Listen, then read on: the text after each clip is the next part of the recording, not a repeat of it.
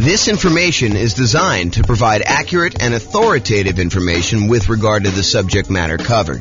It is offered with the understanding that the presenters are not engaged in rendering legal, accounting, or other professional services. If legal advice or other expert advice is required, the services of a competent professional should be sought. Welcome to the Montgomery Real Estate Investing and Real Estate Financial Planning Podcast. Learn all about investing in real estate in Montgomery, Alabama, with a combination of real estate financial planning and modeling with numbers specific to Montgomery, plus syndicated, more generalized recordings of live and pre-recorded real estate investing classes, not all of them specific to Montgomery. Be sure to stay tuned after the podcast for a message from our sponsors. Well, good morning and welcome, everyone. I am your host, James Orr, and this is a new class in a new series that we're doing on the risks of investing in real estate, the dangers, warning, be careful, all that sort of stuff. So really what we're talking about today is we're going to start with looking at the insurable risks when investing in real estate, the things that we can actually get a third party to take on liability on our behalf in exchange for a little bit of money. And we'll cover some of the other risks we have with real estate in some other classes in this series. But today we're primarily focused in on those insurable risks that we've got. So here's a quote.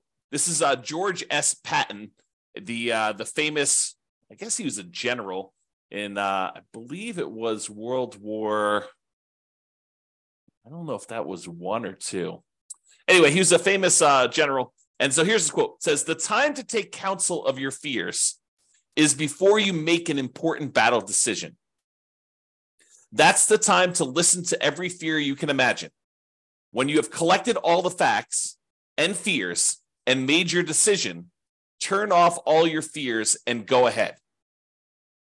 So what I think he's talking about here is, hey, before we go and make a decision in life, real estate investing decision or whatever it is important for us to evaluate all the different things that we are afraid of, all the different fears we have, all the things that can go wrong, all the dangers, all the risks, all the things that could go not our way, that could cause us to lose our investment, could cause us to lose money, could cause us to not achieve our goals, our financial independence goals, or our net worth goals, or whatever it is. The time to evaluate all that is before we make an important decision, before we decide to move forward.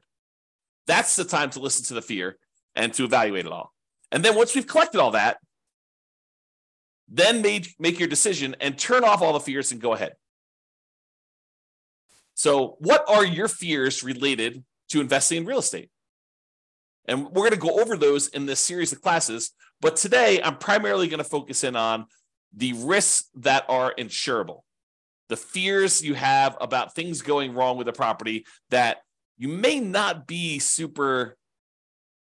want to be super afraid of because they could be easily covered. They could be easily taken care of by someone else by paying them a little money. I want to talk about this idea of risk, and specifically, I'm going to talk to you about this idea of a risk matrix. So if you imagine for a minute that there are things that can happen in life that happen super frequently, like, you are much more likely to see this, like an issue going on with the tenant paying late. I mean, I think that's a relatively likely sort of thing, right?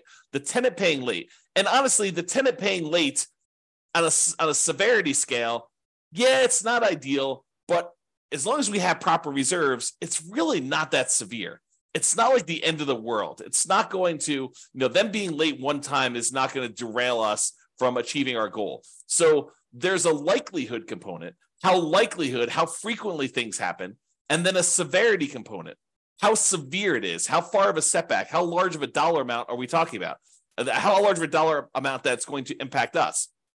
So things that don't happen very frequently and things that are very low severity, low dollar amount sort of things, we consider those to be low risk. In this case, we're going to call that 1. If we're kind of looking at this matrix of likelihood or frequency on the left side and then severity along the top. And then you can see that we multiply these together and we get like a numerical measurement. So a severity of 1 and a likelihood or frequency of 1 gives you a low risk of 1. If the severity increases, but it's still very likely, it might be a kind of risk measurement of 2, because it's a 2 on severity and a likelihood of 1. If something is still, not very likely at all, and it happens here where you have medium 3, then that becomes a severity of 3, where it becomes really expensive for us, but it doesn't happen very often. Then you've got stuff where it's increasingly likely, where this was low likelihood, this was medium likelihood, and this was high likelihood, and you can see how the risk kind of grows there. Really, the danger zone, the highest risk for us, are things that are very likely to happen and very severe when they do. That's risk number 9 here. And so, something that is likely to happen very often and is a high dollar amount, those are the riskiest things for us to think about. So let's talk about insurance now. You could pay money to a third party to take on some risks on your behalf when investing in real estate. These can be risks where they happen infrequently, but can be very expensive when they do happen.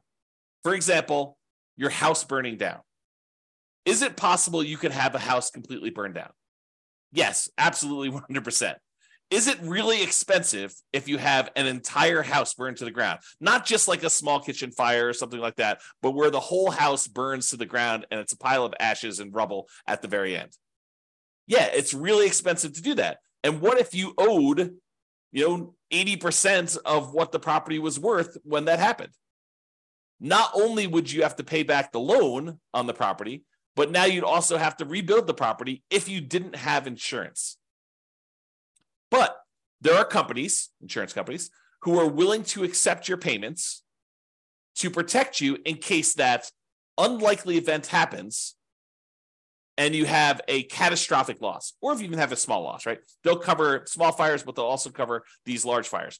And the way that they can do that is they can look at the overall risk profile of what are the chances of a house burning down. And they can look at that across lots and lots and lots of properties. For you, if you were looking at this, you might say to yourself, okay, look, I got one property. If this thing burns down, that's going to be really ugly for me. Yeah, it's a low probability thing, but if it happens, it's going to cost me hundreds of thousands of dollars to replace this thing.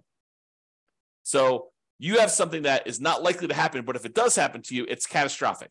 Or what you could do is you could say, look, I'm going to pay this third-party insurance company, and they're going to have, hundreds or thousands of other people paying into this pile of money as well. They're going to take off some profit for running the business of the insurance business, to pay the salespeople in order to sell the insurance, to pay people to kind of manage and oversee the administration of the insurance policies, and then to pay, people to process claims and to, in some cases, fight claims if they think that there's fraud going on or questionable activities. So they're going to have all those operating costs that they're going to take out of there. But then they have a pool of money where if one of the hundreds or thousands of people that they're collecting money from have a fire, some unfrequent events, they can take that big pool of money that everyone is paying into, and they could actually pay to have that property replaced. And because each individual's person's chance of having a fire is really, really low, but over 1,000 properties, it is a higher chance that there is going to be a fire on one of those 1,000 properties, they are likely to pay out a bunch of money on that thing. And that's how that works. Okay. So getting back to insurance. So it's not likely to happen if it happens infrequently, but if it does happen, it's really, really ugly, like that fire. But for a small fee, you could pay someone else to aggregate this risk, as we described with the insurance company. So for a relatively small fee, they can insure you against loss and make a profit, because it's not just about them covering your loss. They have to be in business to make money to pay the people that work for the insurance company to do that.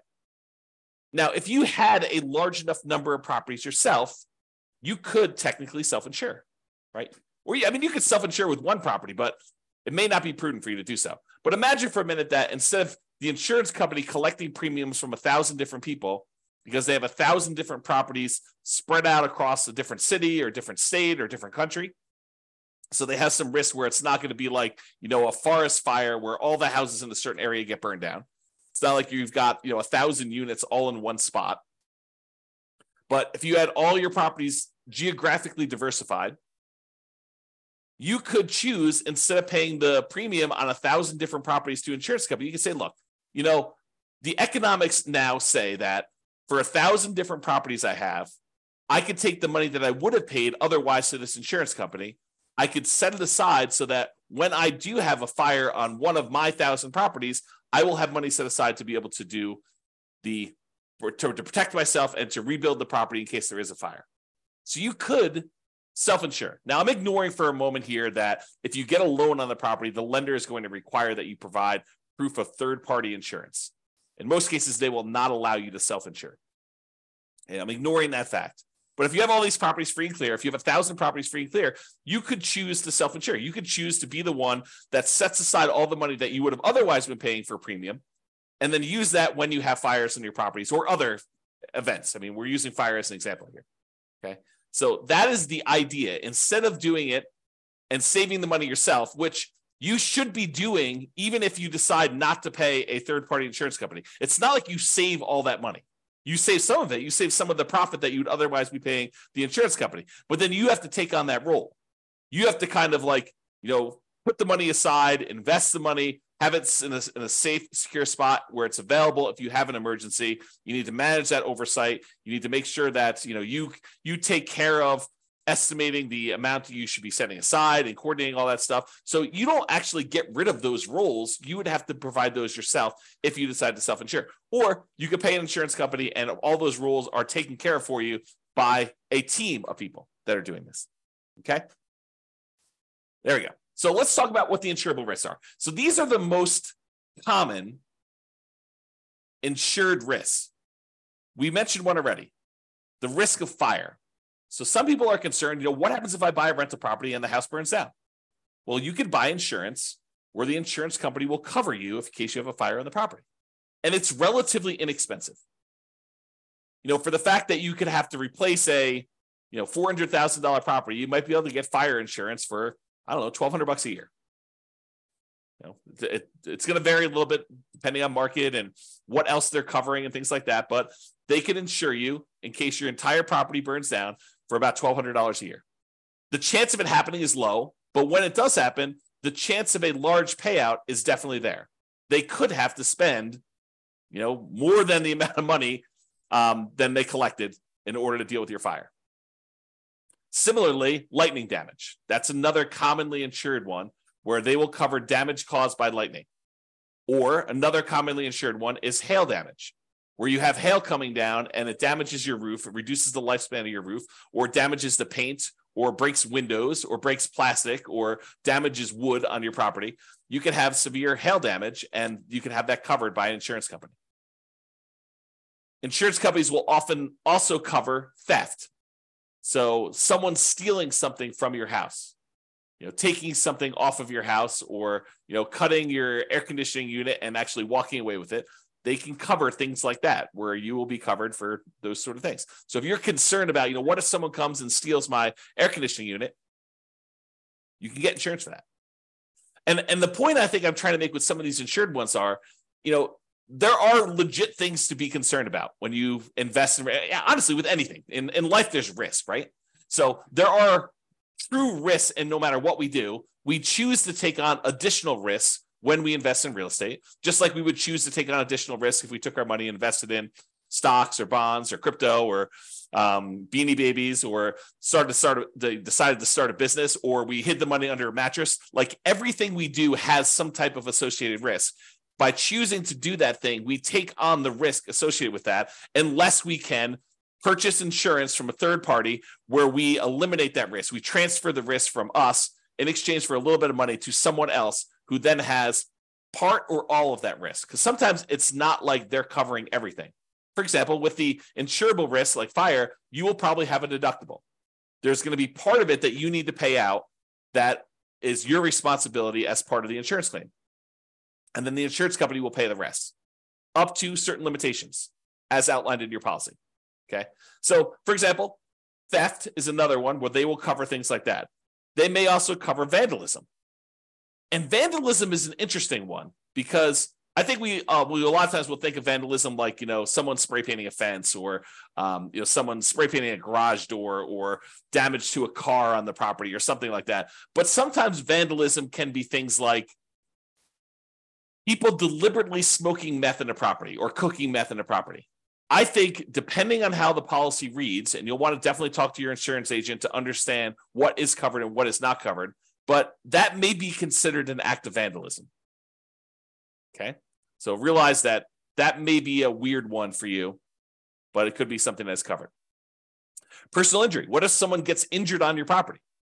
You hear a lot about this in like asset protection classes where we talk about protecting yourself when you acquire these properties, protecting yourself and protecting the other properties you own from being taken in case somebody gets injured on the property or you injure somebody driving around town or doing something else. Like there is insurance you can buy to protect yourself from somebody coming after you for an injury that they had or sustained on a property or that you caused them somewhere else. So personal injury. And then liability. If you do something wrong that was not intentional or deliberate, but it was accidental, there is insurance that you can get that covers some additional liability there. Okay. And I'm not an expert on insurance. You really need to go talk to your insurance agent to understand like what is covered and what is not covered. Don't go to them and say, but James told me that it works this way. Understand that what your policy says, what is written in your policy is going to be what is covered. And get clarity from your insurance agent. That's part of what you're paying them for, is to help you understand what is and is not covered.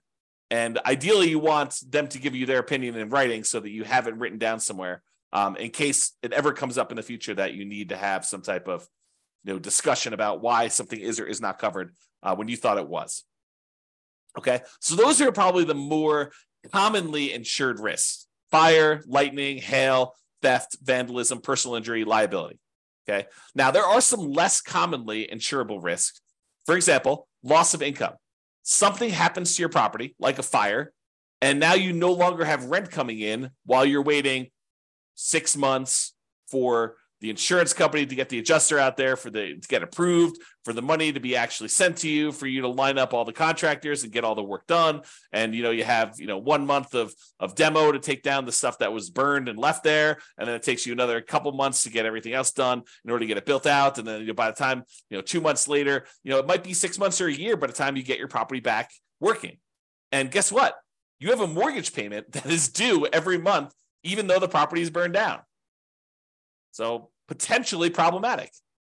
So you can get insurance that covers loss of income, where you're unable to collect on the property because the condition of the property is there. You can get the insurance company to actually give you money as part of the policy. I mean, you're paying for this insurance. It's not free. You pay them money so that if you have loss of income on the property where you're unable to collect income on it, then they can actually pay you so that you can then use that money to pay your insurance company, your mortgage company, taxes, insurance, like all that stuff. Okay, so loss of income is a type of insurance, not as common as fire policy, but many landlord policies do include this. So ask your insurance agent about it. Make sure that if it's something you want to pay extra for, that you can get it. And we've been talking a lot about the idea of improving cash flow and increasing cash flow on rental properties. And the issue I think we have for a lot of folks is that some of these things you are deliberately choosing to have lower cash flow. You're voluntarily increasing your expenses by getting more and better insurance coverage so that should something happen, your cash flow is saved, right? Because if you decide not to get insurance for loss of income and then something does happen on your property, you could have 6 months of zero rent coming in. That would be really ugly on cash flow. So instead of doing that, maybe we choose to pay, I don't know how much it is, but maybe it's $20 or $25 more per month to have this loss of income coverage on our insurance policy. I have no idea what the number is, right? Because I don't actually handle my insurance. Tammy does. But the idea is you could choose to have $25 per month less in cash flow normally in exchange for, should something happen, you're not going to have as severe of a loss where it goes down to zero. And then you need to weigh that and determine if that's worthwhile for you. Okay. So another less commonly insured risk is flood. If a property is in a flood zone, the lender will often pull a flood certification to find out if it isn't a flood zone. And if it is, they may require you to have flood insurance in order to protect them in case there is a flood in that particular property. But you can voluntarily choose to get flood insurance as well. It's not that if the lender doesn't require it, I don't need flood insurance. That's not true. Just because your property isn't in a, federally recognized flood zone, I'm using that in quotes, right? Like it shows up on the map as a, 100-year flood zone or 500-year flood zone or whatever the numbers are. Again, talk to your lender if you need to understand the details, because I just understand the general idea.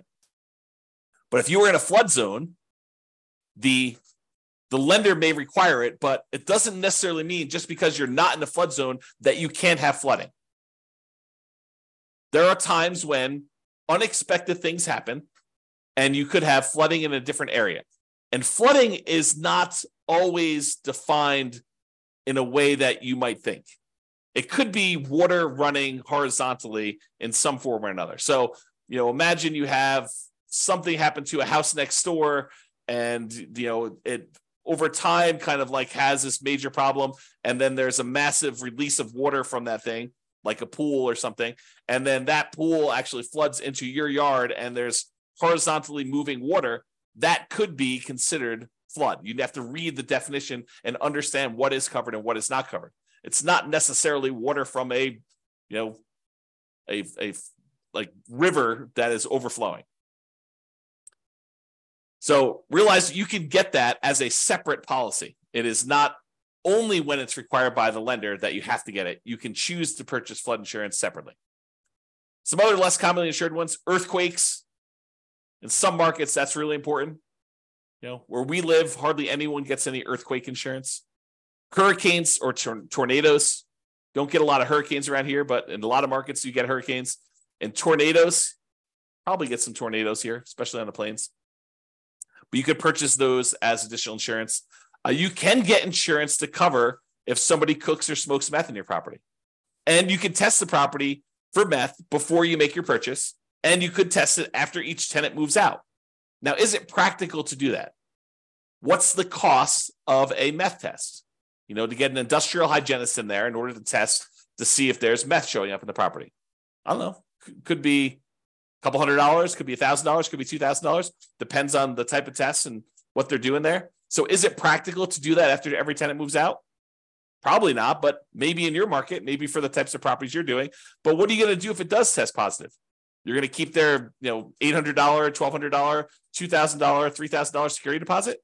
Might not be enough to cover you for the meth there. So may want to make sure that if you're concerned about that you can get insurance and that it does cover that. Now, does every insurance company have to offer you all these insurance policies? Do they have to insure things like fire? No, but I think most of them will. Do they all have to cover things like meth? No. Can you possibly purchase additional coverage for things like meth? Yes. Might you need to go to a additional third-party insurance company to get that additional coverage for meth? Maybe.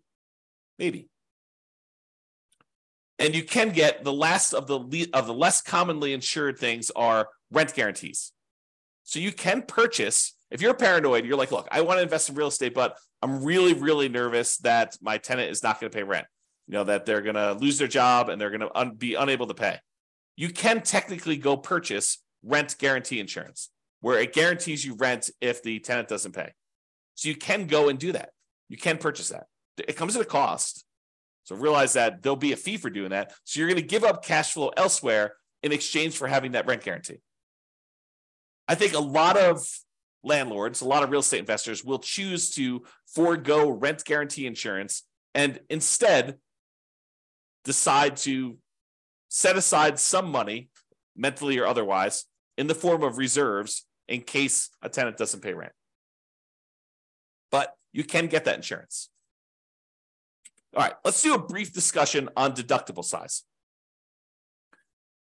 First, let's talk about what a deductible is. A deductible is the amount of money you're responsible for before the insurance kicks in. So let's say your deductible on hail damage is $2,000. Basically, if there's less than $2,000 worth of hail damage, you're paying that claim. So you make a claim with your insurance company, they send an adjuster out, they say, look, the total amount of damage is $1,800, your deductible is $2,000, so you're responsible for this $1,800. Okay. And you pay a certain dollar amount for the insurance and that deductible amount. If you decide, look, I want to have a $500 deductible, they'll say, sure, we'll allow you to do a $500 deductible, but then the insurance cost, the amount of the premiums you're going to pay in order to get that insurance will be higher than someone with a $2,000 deductible. Or you could say, look, I want a $10,000 deductible. I will cover everything up to the first $10K, but after that, I want you to come in. The insurance company say, that sounds great because we're much more likely to see these small amount claims. So if you want to do one where you pay the first $10,000 and then we only cover after that, we will let the premium be much lower. You will have to pay in less in premium in order to do that. So it's this balancing act between how much you willingly have as a deductible versus how much you're paying on premium and how much that's impacting cash flow. And they both impact cash flow, right? Because if you have a small claim, let's say it's that $1,800 worth of hail damage, if you have to pay that $1,800 out because you set your deductible at $2,000, well, now that $1,800 is an expense, so you've reduced your cash flow by that. But maybe in order to reduce your deductible to $1,000, it costs you, $30 a month in order to have that lower deductible with your current insurance coverage. So you choose to have $30 per month, less cash flow, or at some point you might have to pay that $1,800, or that's really the difference. If it went down to $500, be $1,300 difference or whatever it was. Okay. So if your risk tolerance is very, very low, you could choose to keep your insurance deductible very, very low. You could say, look, I don't want any surprises. I want my deductible to be $500. And if something is less than $500, I'll take care of that. But if it's over $500, then I want to make a claim and I want the insurance company to pay for that, anything over the $500 costs. Okay. So then if you have a claim, you need to come out of pocket very little. However, your insurance premium will be much higher, which will impact your cash flow. And if you're making lots of claims, you will have higher premiums and may not have as many choices for insurance companies if they opt not to renew you or decline you for coverage because of the number of claims and the types of claims you're making, right? The insurance company is in the business of making money. And if they find out that you as a person are making a lot more claims than the other people that they're selling policies for, they may choose to say, okay, we're just choosing not to renew you. We're going to not give you coverage anymore because you are a statistical anomaly. We lose money on you. And I think they expect to, have payouts over the aggregate. But if they look at you and they're like, hey, look, this person made 3 times as many claims on one house as the average number of people in our rest of our pool of people, they may choose to say, we just don't want to insure you anymore because we don't want to have that exposure. Okay. So if you're making lots of claims, a lot of times the insurance company says, okay, we're going to charge you higher premiums. And maybe they even say, we're not going to insure you at all anymore. Go find insurance somewhere else. Okay. Now, my personal preference, and you can do whatever you want, my personal preference is to partially self-insure by having a much higher deductible, lower insurance premiums, and paying for the smaller claims out of pocket. So my preference is I want to have higher deductibles. If a little thing comes up, I'm not going to make a claim to the insurance company. I think of insurance as more of a catastrophic. If major stuff happens, then I want them to come in and I want them to pay for stuff. I'm not going to usually make a claim. Like if we had a hail damage one for $1,800 and my deductible is $1,500, I am not making a claim for them to pay $300.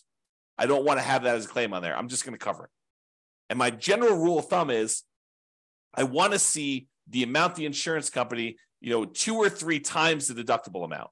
So if it's $3,000 worth of hail damage and my deductible is $1,500, then maybe I'm making a claim.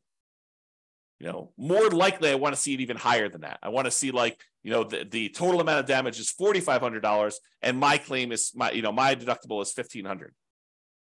And that's sort of like the 2 to 3 times the deductible amount. And there are lots of exceptions to this rule, right? I think, it doesn't have to be 2 to 3 times if we're talking, I guess it would be that with the deductible size, but, are we talking like, $50,000 size? Maybe I do choose to do it when it's not 2 times then. So there are lots of exceptions. So be prepared if you do that to pay 2 or 3 times your deductible amount for repairs. So you shouldn't be thinking to yourself, okay, well, as long as I have $1,500 set aside for my deductible, then I'm good to go. There's some people that think, the amount that they should have in reserves is related to the size of the deductible on the property. I don't think that's true because these are not the only risks you have. Insurable risks are just one of the risks we have when we buy rental properties, which we'll cover in future classes. Okay, so that's it. That's the discussion on insurable risks when investing in real estate. So in conclusion, life has risks. We have risks we face every day. Getting up, driving in the car, going on the subway, walking around, eating certain foods, being in relationships with other humans. Like there are risks in everything that we do. When you choose to invest in real estate, you choose to take on additional risks. Just like if you chose to skydive or you chose to invest in stocks or you chose to invest in bonds, those all have additional risks associated with that particular activity or investing type. Okay? You can shift the risk from yourself to someone else by paying a premium. That's what insurance is. We're choosing to pay someone, a third party, to take on that risk for us, and then they will aggregate that across a whole bunch of people so that they can be profitable, support their business, pay their salespeople, pay their admin, pay all the CEOs, pay all the house, the building costs and everything else, and then also be able to pay out the claims that we have on all these things.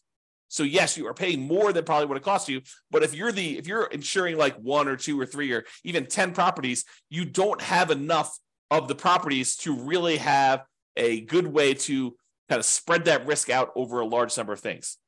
Okay. And if you really are going to self-insure, you should study this and understand what number becomes the number you should have to kind of be able to make a reasonable self-insurance play. All right. So that's it for conclusion. Have a great day, everybody. I will talk to you all tomorrow. Bye-bye for now. With home prices up, mortgage interest rates up, and rents up, but not quite enough to counteract the higher prices and interest rates. Cash flow on rental properties in Montgomery is harder than ever. Book a call with the Real Estate Financial Planner to apply our proprietary 88 strategies to improve cash flow on your rentals. See the show notes for a link to schedule your call and improve your cash flow today. If you're a real estate agent, lender, or professional in Montgomery that wants to help our real estate investor listeners, consider reaching out to learn about collaboration opportunities with this podcast.